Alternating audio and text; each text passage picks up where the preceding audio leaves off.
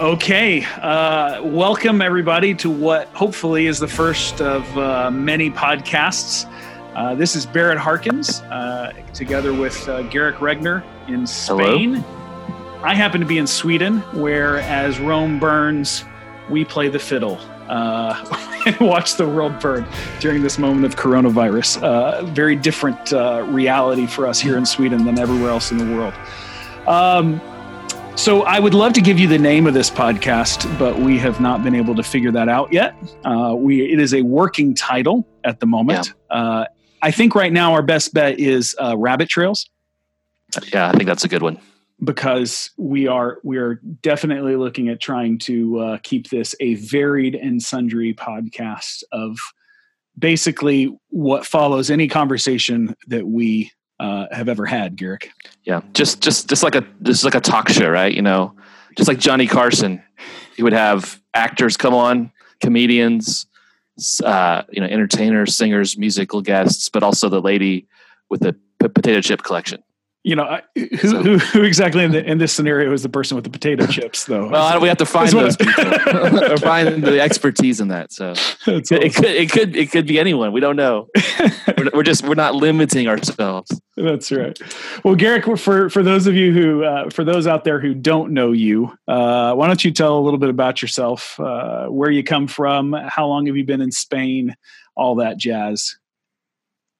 Yeah, so I am from Texas. Woo. I've been living in Spain for almost 15 years, working with Crew. My wife and I are the campus directors for Crew in Spain, also known as Agape.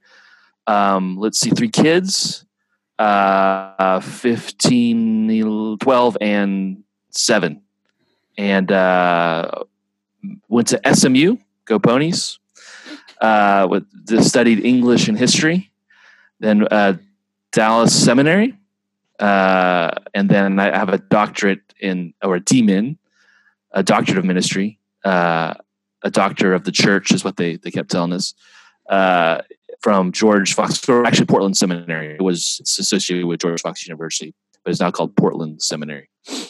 You know, with that doctoral degree, I think at some point you might be called into a hospital to treat patients with the way things are going. Yeah, it's possible. You know, so the good news of this podcast is several-fold. You are a Texan and I am a Texan, and that means that we will be right on everything. Most likely, yes. So you did go to A&M though, so. Yeah, well, that only makes me more qualified to make comments on barbecue. Yeah. What's the joke? What do you call a Texas A&M graduate in 10 years? What's that? Boss. That's true. That's true. That was the joke. Everyone had all the A&M jokes back in the day, but then they realized, well, they all ended up being in charge of stuff. So yeah, you know, it's I had I grew up in Houston, and I went to Texas A&M, got my small business and entrepreneurship degree, and I had a professor. It was a great class, and he actually pointed out that most people who ruled the world had about a 2.5 GPA, and that gave me much satisfaction because I was headed in that direction, you know. But anyway, college is overrated. It's overrated. That's right. Yeah. So okay. So for my story, So I went to Texas A&M, and directly after that, went overseas to Central Asia, where I spent a number of years, and then North Africa.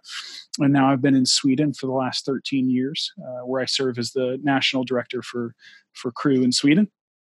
And which maybe I shouldn't have said Crew, because now I feel like I'm associating Crew's name with anything terrible that I do. Sorry, Crew. Well, there's risks in life. The good news is I'm on a forgotten outpost, right? Yeah. No one knows where you are right now. Oh goodness. Well, man, I'm excited. And you're doing your master's in. That's right. Yeah. I'm finishing up actually in May. So. Oh, sweet. Yeah, I was going to be heading back. I had to go back to finish up this one class, but that's been canceled. Actually, I've had over $5,000 worth of plane flights canceled in this last. Oh man! In this last 6 months, or for the next 6 months, or whatever. It's brutal. It's brutal. I'm getting all that back, but yeah, but the airline industry, those poor people. I mean, holy cow! Yeah, no, the government's really going to have to bail them out. There's nothing that can be done about that. Yeah. Well, Garrick, okay, so I'm excited about this because you and I have talked about the idea of doing podcast for years, literally years. Like we would see each other at various conferences or at our Christmas and Granada annual meeting and say, we should really do that. And the reality is that it took coronavirus shutting the world down for us to go, okay, now we can do something that isn't so urgent and maybe that wastes people's time. Hopefully it doesn't. Hopefully it enriches their lives. Yeah, it's one of those things where you're a busy guy. I'm a busy guy. We have wives who are busy.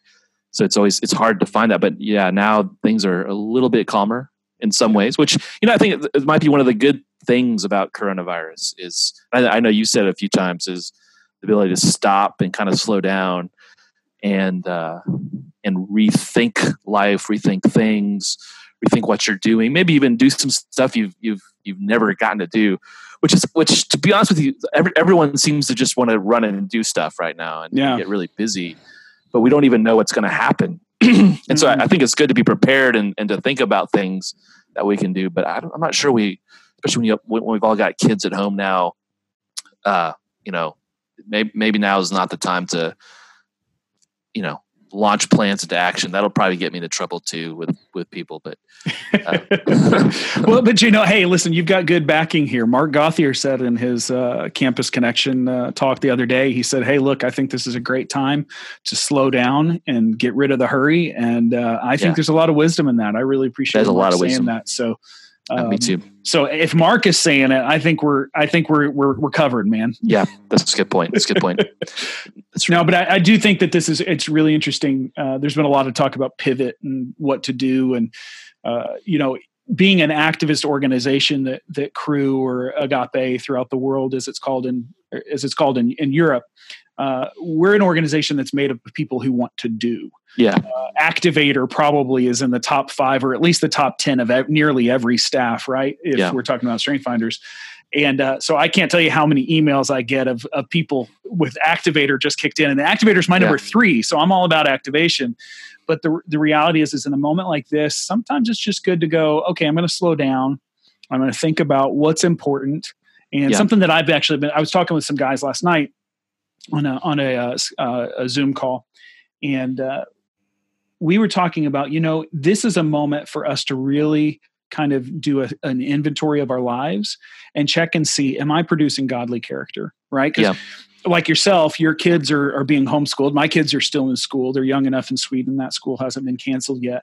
But, we know our good friend in Portugal, Mike Schatzman, they're homeschooling.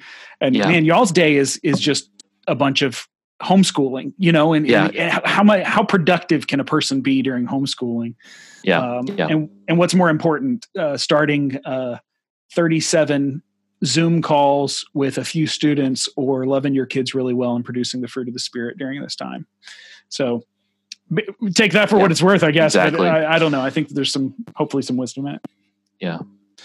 Yeah, I think so. And also, our kids, it's hard to see what they're doing stress-wise also, because they're going through some crazy stuff as well. Yeah, exactly right. And they're not necessarily able to process it all. And so it's important in our wives as well. And even maybe just close friends. I'm just wondering, I've been thinking about some of my good friends in the States, and like, how are they doing? Could I give them a call or just send in a text maybe and make sure they're okay? But it is, it's, I'm not a homeschooler. We did not homeschool until the government of Spain said we had to homeschool. So I don't, so that it's hard. It's a steep learning curve.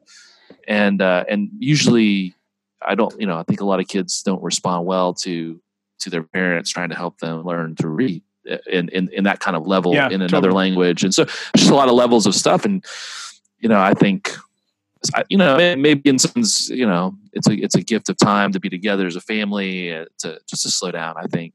Yeah. I was talking to one of our staff. She's Spanish, and she just joined staff, like her second month on staff, and this is how it hits. And she was saying, actually, been really good for her. And unfortunately, her husband is like in France, and he can't come back because. Man.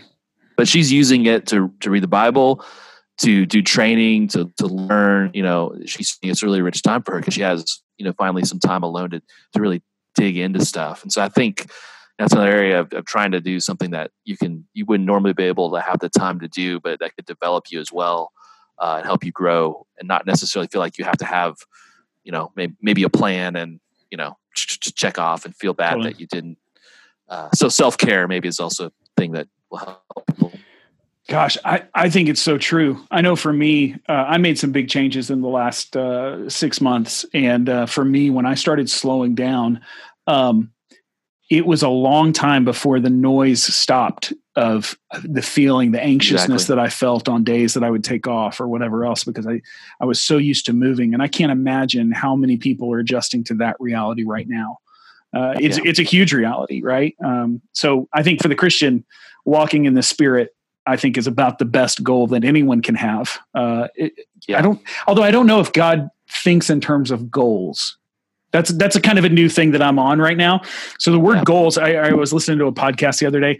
By the way, for those that don't know me, my millions of hours of listening to podcasts means that I am now an expert on all things podcast.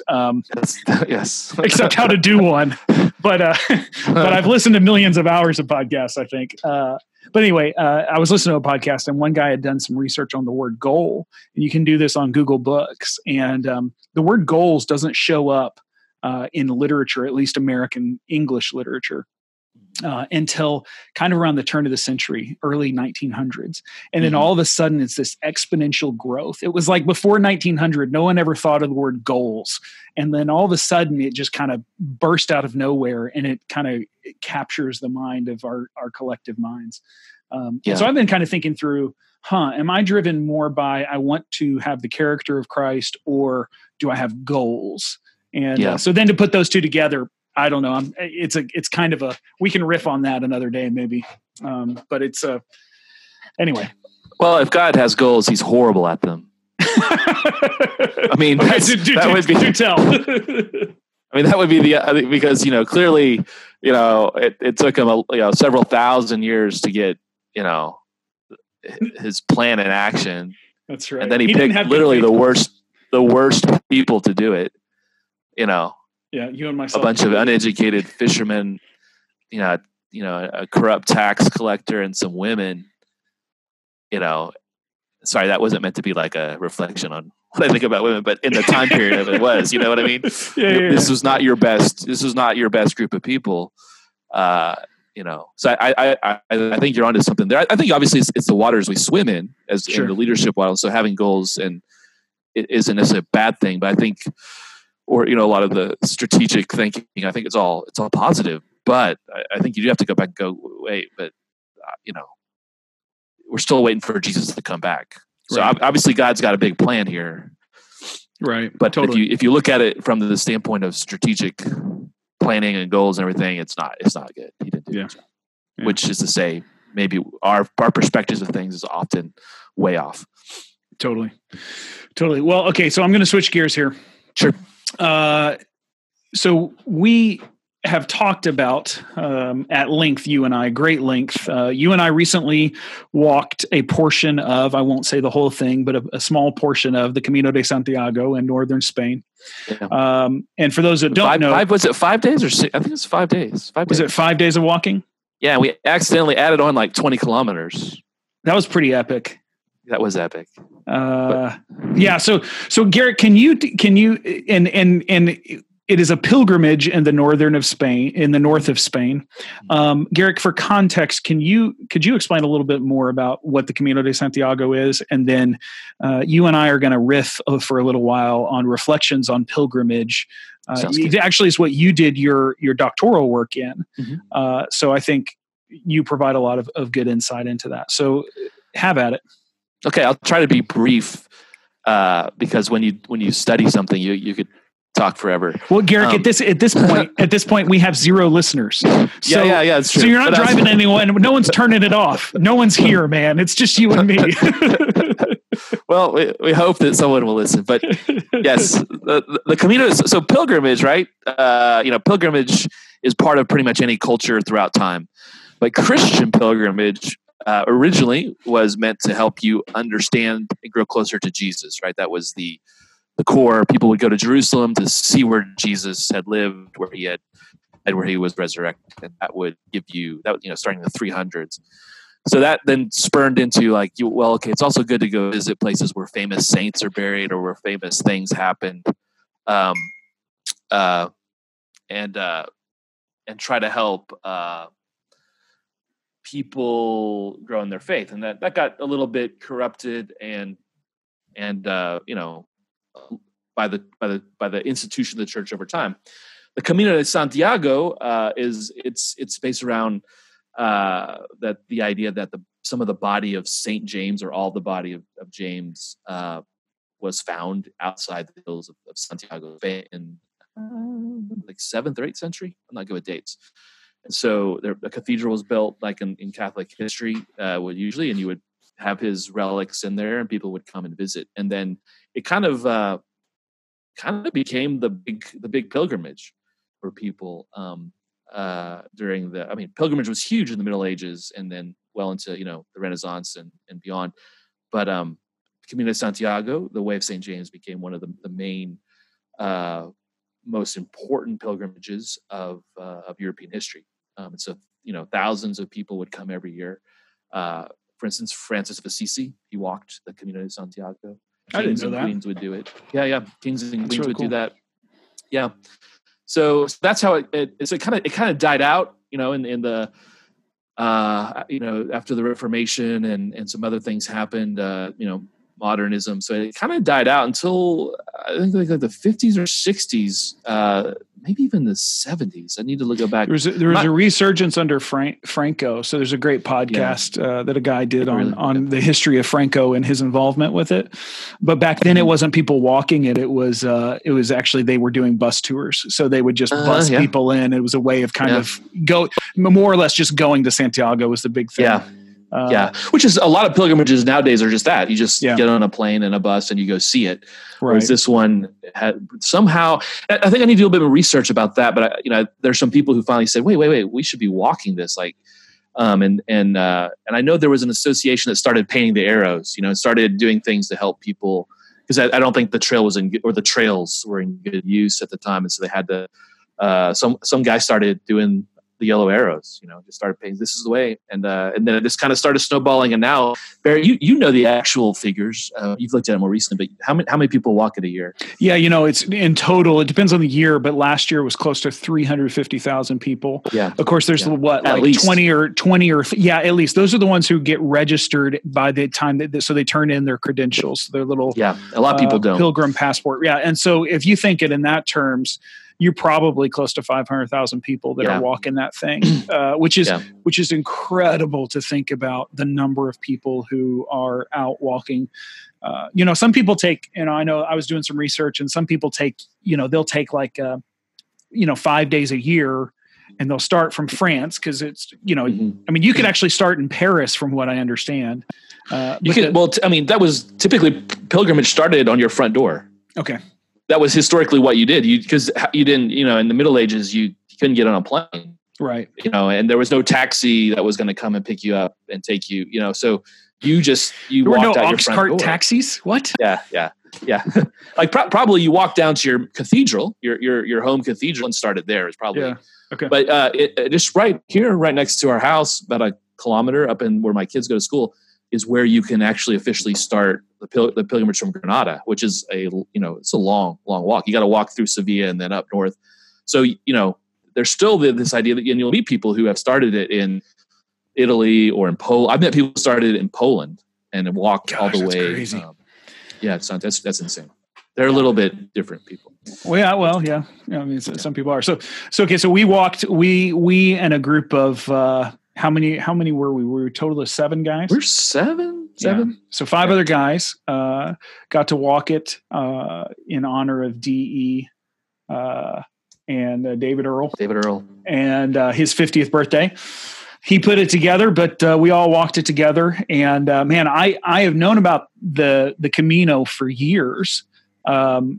Being in Europe and knowing that the Agape Spain had a pilgrim house there, which practices radical hospitality and serving the pilgrims that walk through and loving on them, sharing Christ. Really cool stuff. But I tell you what, to walk it in some ways, I would go insofar as to say it changed my life. So I have walked across the river from Uzbekistan to Afghanistan, the Abu Dhabi. Yeah. Okay. Yeah. I have done crazy things in my life, and I hold this up there. It might be number one as far as the experiences that I've had. There is something, it's so hard to explain. We were just talking about the noise, right? That settles, and it's kind of disturbing. But when you go on the Camino, it's just you and your thoughts or the people you're walking with. And so I literally felt like I went into that time pretty exhausted, lots on my mind. The nature of the people I was walking with, of course, were first class. But I tell you what happened in that time and the things that were melting off of me was just incredible. And then, of course, the joy of walking into Santiago with you guys and the brotherhood that was started there. But it started. You and I had some incredible conversations during that time, and then, of course, with your doctoral work. But the idea that in this postmodern, liquid modern, post-Christian, whatever world we're in, and that's gonna vary depending upon the society that you find yourself in. Like, right? So, like, postmodernism or current modernism in Sweden looks very different necessarily than it does in Spain because of different cultural milieu that we find ourselves in. But the reality is there's something there in a pilgrimage that something special happens. And you have reflected greatly on the idea of pilgrimage being a way to reach out to the world. So without making people read your dissertation, which I think I have read, and I think it's fantastic. Thank you.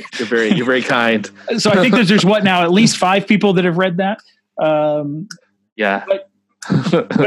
I will say, I think it was fantastic, and I think everyone should read it. Thanks. But how would you sum it up when you think about pilgrimage and the framework of that, how it works for the life of a Christian, and then how it's a good metaphor for our life as Christians, but then also as far as even as a tool of reaching out to the world that we currently are, I would say our context that we're in secular, modern, postmodern, liquid modern world.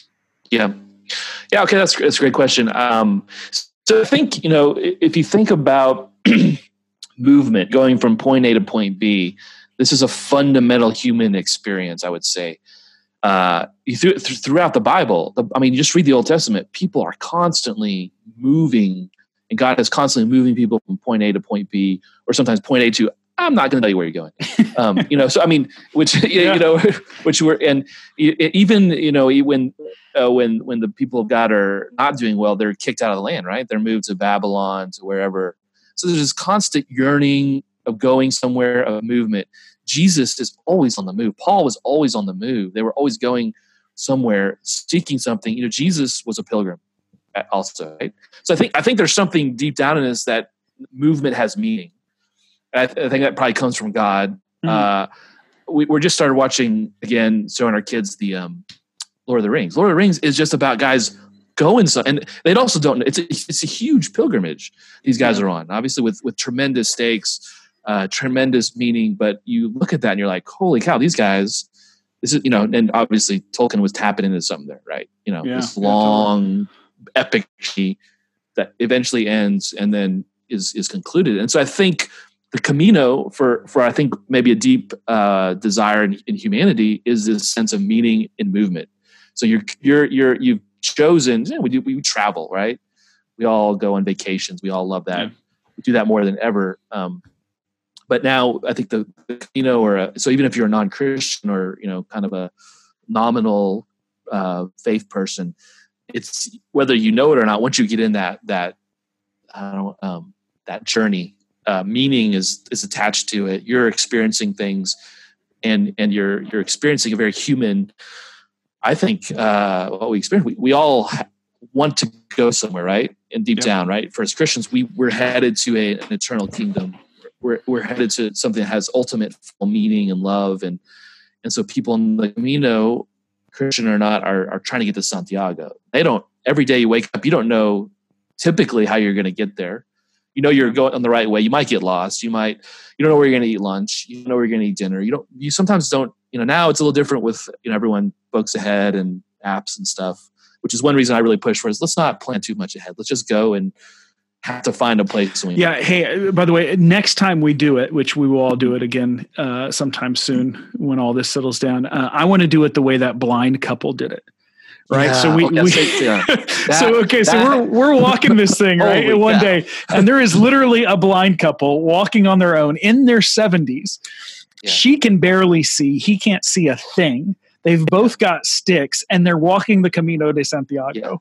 Yeah. Turns out that one of them had a Google app that would tell them where to turn and how many meters and everything else. And they would just listen to that app, and they were walking the Camino by themselves. Yeah. It was incredible. You talk about a journey of discovery of yourself and change. And I mean, wow. That was fantastic. Yeah. Yeah. We met a lot of people like that, and you meet a lot of interesting, crazy, I don't want to say crazy, but just crazy stories, but people who are just fascinating. And the Camino is this kind of journey that's imbued with that kind of meaning, I think. Like not just the Camino, but any type of journey. But I think the Camino, because it's a pilgrimage, it's essentially Christian, the way it's formed, it brings all that out that maybe we don't get in a lot of our journeys when we go to see the Eiffel Tower or whatever. Well, it's interesting. Recently I was on a plane. I was on Norwegian, and I think I was probably coming to Spain for something, but it wasn't. It must have been in December when we saw each other for that. I was down there for a conference, and I thought it was fascinating. Norwegian did a 5-page story on what they were calling pilgrimage tourism. And it wasn't like, hey, go to see the Eiffel Tower. It was experience driven, all these different trails that you could follow. And one of them, of course, was the Camino Trail. But there were also all of these that are old Christian pilgrim trails in like Norway and Denmark and Sweden and all these different places. And what it highlighted, and I think that this is where the Camino, the real interesting part of the Camino comes out, and where the idea of pilgrimage, what God does with us when we step outside our front door. Kind of, if you want to quote Lord of the Rings, you never know what's going to happen when you step outside your front door. But the reality being is that they were saying the beauty of pilgrimage is not that you're eating something but you're changing. You are literally changing as a person. So this was a secular airline that was writing an article, and they're usually not the most in-depth articles that I've ever seen. And it was incredibly insightful, saying you will be changed. And so it's amazing to me what God does. If you think about specifically Abraham and his pilgrimage, here's a dude who gets called out of Ur of the Chaldees and follows God. I mean, you got to give it to that, right? And he goes on this pilgrimage, but he's a disaster, right? He's like you and I in his faith. His faith journey isn't, hey, Abraham, I'm going to give you a son. And Abraham goes, got it. I'm good. I trust you. No, his faith journey is he tries to sell his wife, or not sell his wife, but give away his wife numerous times. He does all these things are just pretty terrible.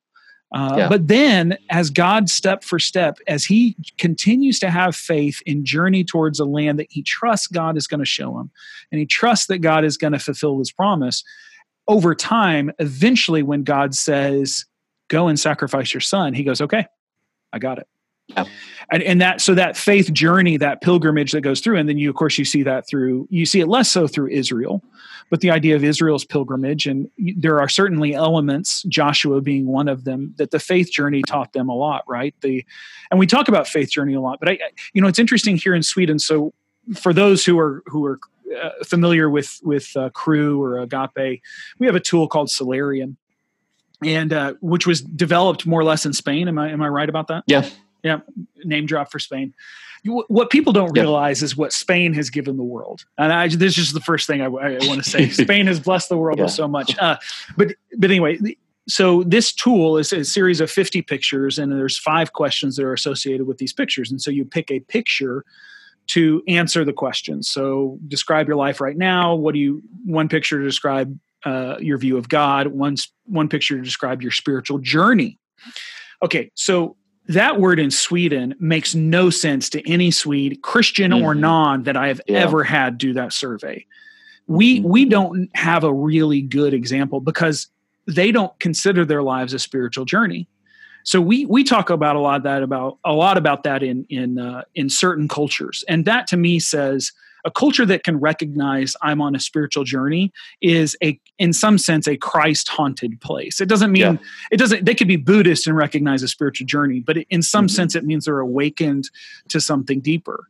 But part of the issue with secular Europe is that a lot of Europe doesn't think they're on a spiritual journey. So your average Swede that I talk to, when you say, what's your spiritual journey? They would go, what? Spiritual? Yeah. It's like you said, do you walk your dog or take the bus? Right. Yeah. It's, or, I mean, not even that, or do you eat ducks with honey? I mean, it's a non sequitur to a lot of people. Yeah. Yeah. No, I mean, one of our staff in Stockholm said that they were talking to a girl one time, and she was a Christian girl, and she said, talking about Christ in public or talking about my spiritual life, it's a lot more comfortable than talking about my period, or a lot more uncomfortable than talking about my period. Yeah. And that just says something about that. That's my culture, or that's my context that I'm in. But this idea, so what you see though on the Camino, I had an incredible conversation with this one girl who is, she was Hungarian, but lived in London and was walking the Camino for a month. And we asked her, well, do you consider yourself religious? She's like, no, not at the beginning of this. And that was the way she stated it. And she says, I've gone along, and as I've seen these things, I'm starting to ask some questions. And so that's what this idea of pilgrimage, when you get people out and they're along a journey, if you can help surround them with a context of you're on a journey, then they start to see, oh yeah, maybe I am. Maybe there's more to this than just a trail to walk or whatever else. Yeah, exactly. It's kind of, I think for a lot of people, it awakens spirituality. Yeah. I think for us as Christians walking it, it was the ability to go deeper and to live. I would say pilgrimage is a living, walking metaphor, right? It's a metaphor for life, for where we're going as humans. And so I think for us, for secular people, it's an opportunity for them to awaken to things that maybe they haven't delved into their own lives spiritually, and then if they are able to connect that to God, to Jesus, to the way, right? That's the way of saying names, the Camino, which means the way, and to the way. Then that's a great thing for us. I think it just helps us know because it's so rich. It's just the whole experience is just imbued with so much spiritual metaphor and reality. So I would say metaphor in the sense of the idea of arriving as a people, as a group, to a final destination that you've been hoping to get to, right? Yeah. That's one thing. But then within all, that's a metaphor. But then with all the other stuff of growing closer as friends in Christ, as being able to spend time praying and be able to even spend time serving people. The interesting story about the blind couple was one of the guys on our walk was a firefighter, but also a guy who wanted to help people. And he was able to kind of come alongside that blind couple for maybe an hour or two and help them. As they crossed a busy road, across the highway. Basically, he made a beeline to him. That was absolutely crazy. That highway was insane for a blind couple. Because there's some parts that people get killed. It's not as dangerous as it used to be, right? So they have all these hospitals and marathons along the way because 500-600 years ago, almost 1,000 years ago, you left. You didn't know if you were coming back. Yeah. And so, so it was a big risk, but nowadays you most likely know you're coming back, but there's some accidents, things happen. I've had a friend, she got her nose broken on the Camino. I mean, it's strenuous work, and so people get hurt. Yeah. Yeah. So it's really helped me to, I'm really even thinking about the idea of, granted, so one of the things that we face in culture today, I think America is facing this. Europe has more or less already gone through it, but is still facing it in some ways. But the idea that the culture at large has left the Christian ideal behind.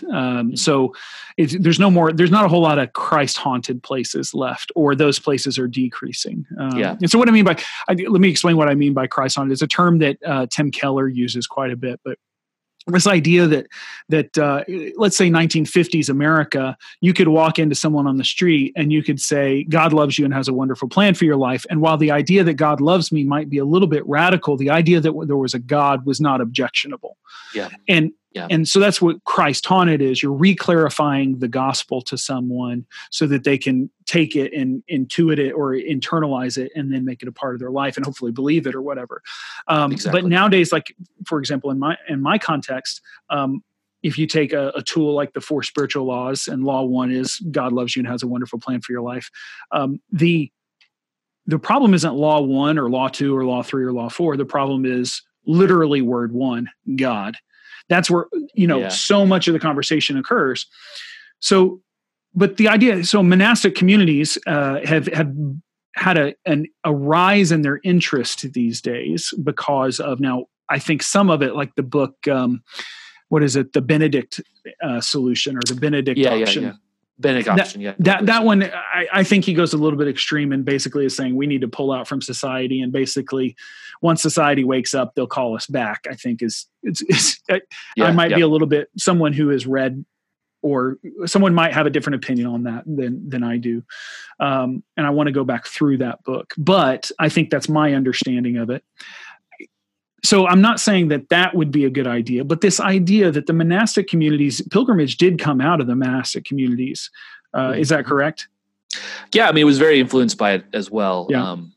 Because so those things have kind of similar connecting points. And if you later on, it's another conversation as to get into monasticism and pilgrimage, and particularly in Ireland. And how that that became a big movement, big missionary movement, really. And so pilgrimage actually at some points connects into monasticism, which connects into missions. And these things are kind of crossing in and out of each other at various times through church history. Right. And so that's actually last point of kind of the Irish monasticism and the pilgrimage in the joining of those, or the let's say intersectionality of them, to culturally appropriate a word. Yes. I actually think that for me, that's become really interesting. And I think actually is beginning to show a little bit of the way for us in Sweden, that let's get people on some kind of journey. And while you're engaged with something, some kind of, because I can walk up to someone and I can say, hey, Jesus died for your sins. And first of all, they say, you're crazy. They look at me like I believe the world is flat. Second of all, they say, I don't have sins. I don't really feel bad about who I am. And I actually think that the idea of someone else dying for me is repulsive. So in that sense, I've got a lot of things against me. But if we can get on a journey with someone, there then becomes that ability to be able to process with someone the gospel over a longer period of time.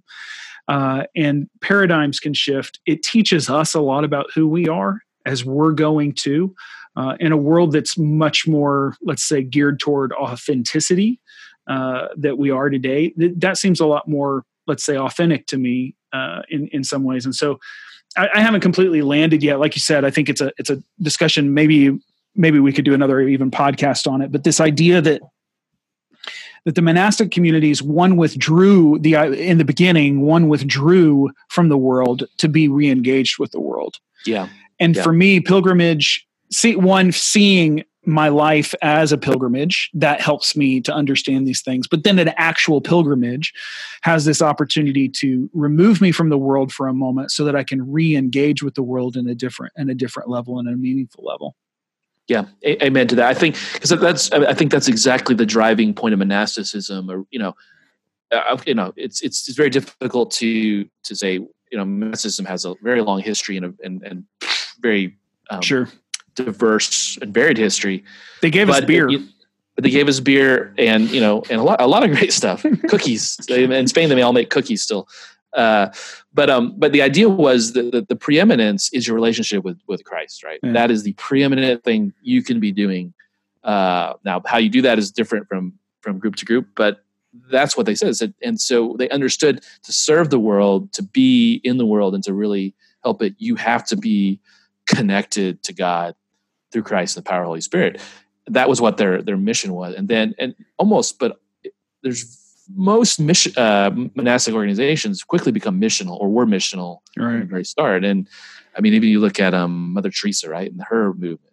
But the idea, you're exactly right. Withdraw from the world, focus on prayer, on our relationship with Jesus, so we can then go out and be powerful. And also, obviously, get rid of the family issue, because that's something that hold you back. Or the marriage issue, Hey, talk about your own family, man. Yeah. Gosh, it's gonna slow you down because the good news is no one in our families will actually listen to this. Yes, yeah. Our wives are singularly unimpressed with our thoughts. Exactly. Well, and I would even suggest in a certain way, Crew is kind of a monastic organization, right? Yeah.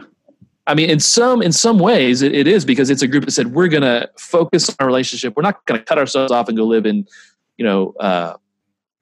convents or specified communities, but we have a very strong element of community. We have a very strong element of, we have to be tied into Jesus, and we go out. Yeah. So, I mean, that kind of, I think those, there's nothing new under the sun. Bill Bright did an amazing idea. The whole parachurch thing is a great idea, but it's kind of the same thing as monasticism. Someone saw something and said, there's a huge need here. The church isn't doing it. I'm going to go start my own thing that's part of it, separate, and has a lot of freedom, but is also has, I think in some sense it's an evangelical monastic organization. That's actually a theory. Yeah, that's a fascinating thought. There's your second doctoral. Yeah, your postdoc work, man. What's interesting is on that, the only question that remains is, should we be getting monastic style haircuts? That's really what we need to decide at this point. I know how many people are brewing their own beer. It's probably a significant number. When I first joined staff, I think that number was quite low. But as time has gone on, I think that number has increased. At the same, when you got your degree at DTS, at least those who might have partaken in alcohol kept it a secret. Nowadays, it's out in the open. Yeah. Well, back then it was for celebratory moments only, and that was new. They finally let you say, well, at a wedding. Or I think they even said some kind of stipulation of culturally appropriate, like if you were, doing ministry in Italy and the pastor brings out some wine, don't be the guy. Don't be that guy. Don't be that guy. That was always a hard thing for me when I lived in Central Asia, because you'd always have these, you'd go over to someone's house and you'd have the Russian, or even to be honest, a Central Asian dude walk in, and it was just like shots of vodka for everybody. Yeah. And here they see me, this young, big Texan, and they think you should be drinking tons. And I'd be like, no. And thankfully, because of a Muslim context, they understood a religious person who didn't drink a whole lot. And I don't find vodka particularly appetizing, but anyway, so those were always interesting situations for me. Although sheep's eyeballs, now those are things I would never say no to. I heard I had a friend who worked in Kyrgyzstan. He told me a lot of stories about sheep's eyeballs. Yeah, they do a lot. They do a lot more sheep's eyeballs in Kyrgyzstan than where I was. Yeah. Not to go down too much of a rabbit trail, but since we might be called rabbit trails, I saw this. No reservation was Parts Unknown, Tony Bourdain's show, and he went to Georgia, Georgia in the former Soviet Union, and Tony Bourdain's a pretty big drinker, and obviously had problems with narcotics, but he was like, the Georgians drink so much. So he's like, this is too much. It's like, just like, it was just everywhere he went, so I think it's that whole former Soviet Union. Our Russians can, that's like a Texan going, I don't know, man, they eat a lot of barbecue there. They eat a lot of barbecue. Oh, wow. You might have killed it. Hey, speaking of barbecue, yes. So this is both tangential and maybe it pertains to pilgrimage. I could actually probably weave it in, but I'm not going to.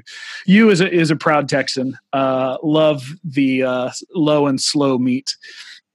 Best barbecue joint in all of Texas that you've been to? Best one. So I haven't been to that many because when you're there, you can't take as many pilgrimages. That's true. Places, you can't take any chances. You got to go to the tried and true. Yeah. So it's tricky. So Cadillac is where we would go. Like whenever we're home, we go there once a year because you have to get in line. It's expensive, but it's worth it. You get enough meat for 3 or 4 days that'll last you. But Cadillac in Dallas. What about you? What's your place? Well, I grew up in Houston, and I wouldn't say so. Barbecue was always popular when I've now lived outside of Texas for 20 years almost. So it's hard for me to so barbecue's in its heyday, right? So yeah, it's a golden era of Texas barbecue. Yeah, so I haven't hit Franklin barbecue, but I recently had Pecan Lodge. Oh yeah, and I've never been there, but that's a good one. Pecan Lodge was really good. But I also did, what's the other one that you like? Salt. Lockhart. Yeah. Lockhart. And then the same day I actually did one that's in McKinney north of there. And I forget the name of it though, and tried them both. And I actually like the set, which is I like the second one better. I loved Lockhart, but this other one had short ribs that were just out of this world. We usually go to Lockhart. That's kind of our place because my wife's dad has his office right down there. He's a doctor. Yeah. So we usually go down there a lot, and it's not far from where we live and when we're back in Dallas. And it's just kind of our go-to place.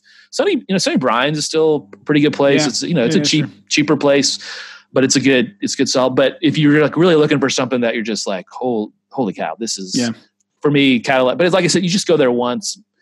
If you're in Texas for visiting, you should go. If you're living there, once or twice a year. Yeah. So those types of places, because they're so good, but it's a lot of work to get there. Yeah.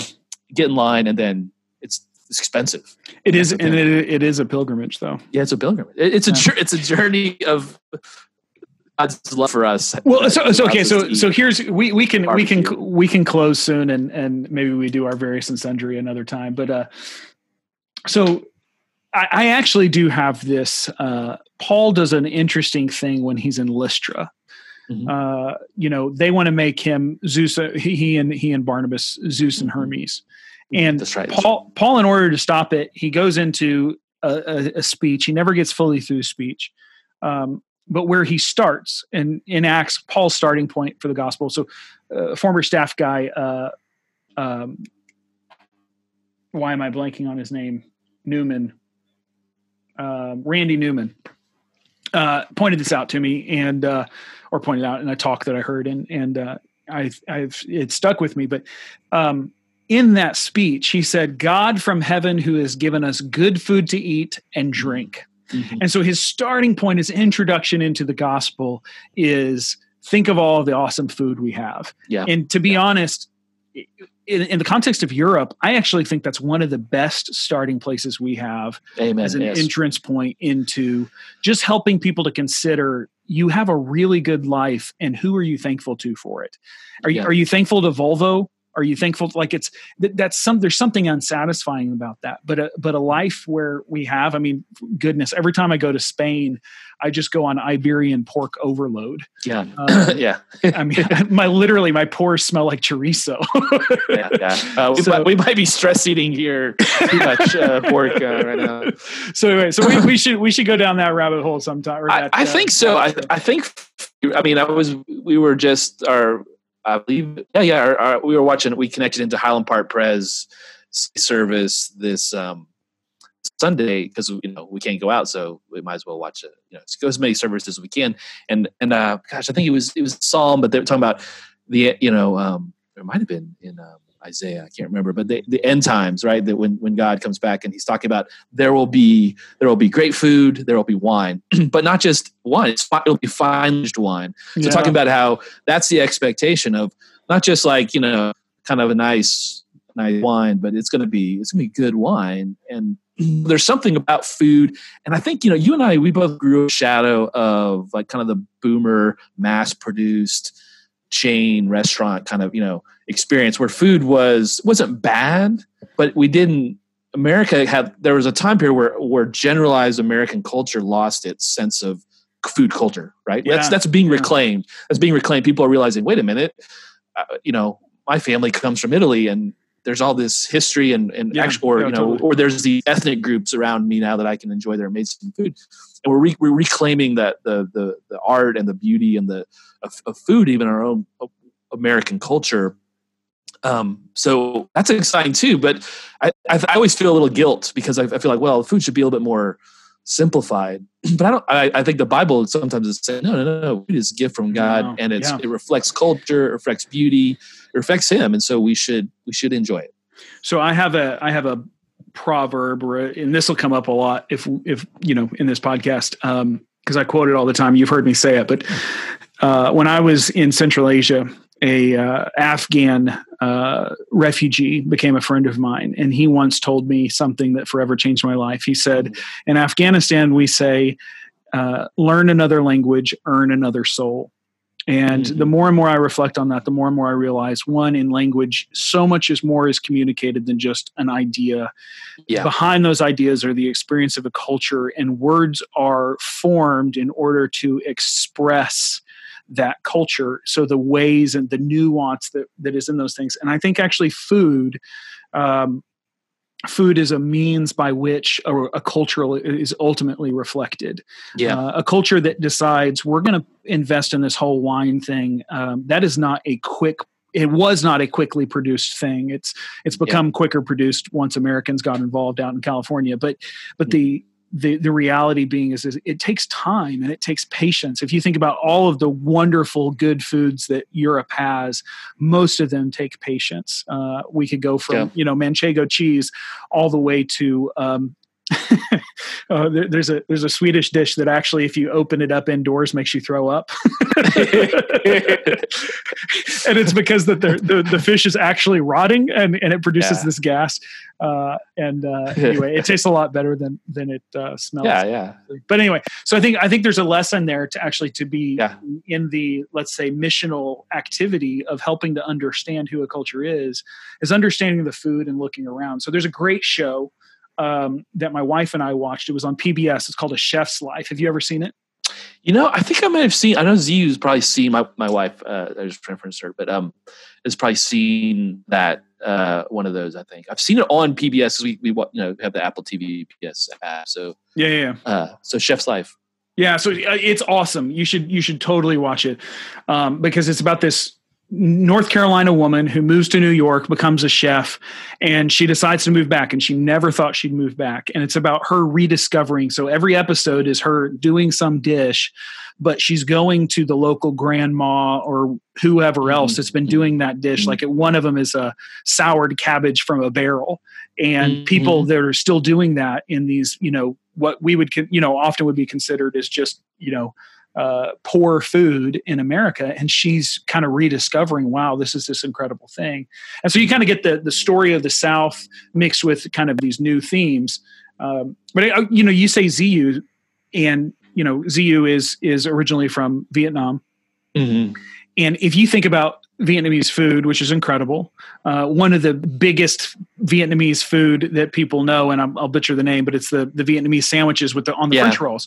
Banh mi. So, okay, that is a cultural, that points towards their cultural heritage, which actually has a lot of pain involved with French colonialism, right? And so there's just all those things there. Yeah. There's no other way to make that sandwich without the French.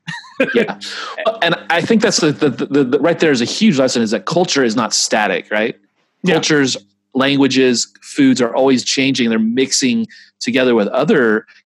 So right now you have like in the States, which because is an incredible place because you have so many cultures and peoples coming together. So you have that guy Roy Choi out in California who invented Korean tacos. Yeah, he mixed Korean food with Mexican food because that was his experience growing up. He grew up in multicultural Los Angeles, his friends, that's what they were all eating. And he was the guy who was smart enough to go, wait, these things could go really good, and break down. And so, what you're seeing, I think cultures are all constantly in change, but you see that most in food because everyone's borrowing or stealing from someone else, either on purpose or by accident. So, it's fast. So the last theory, and maybe this could be food for thought fodder for another time. I am fairly convinced that some of the best food comes from the poorest places.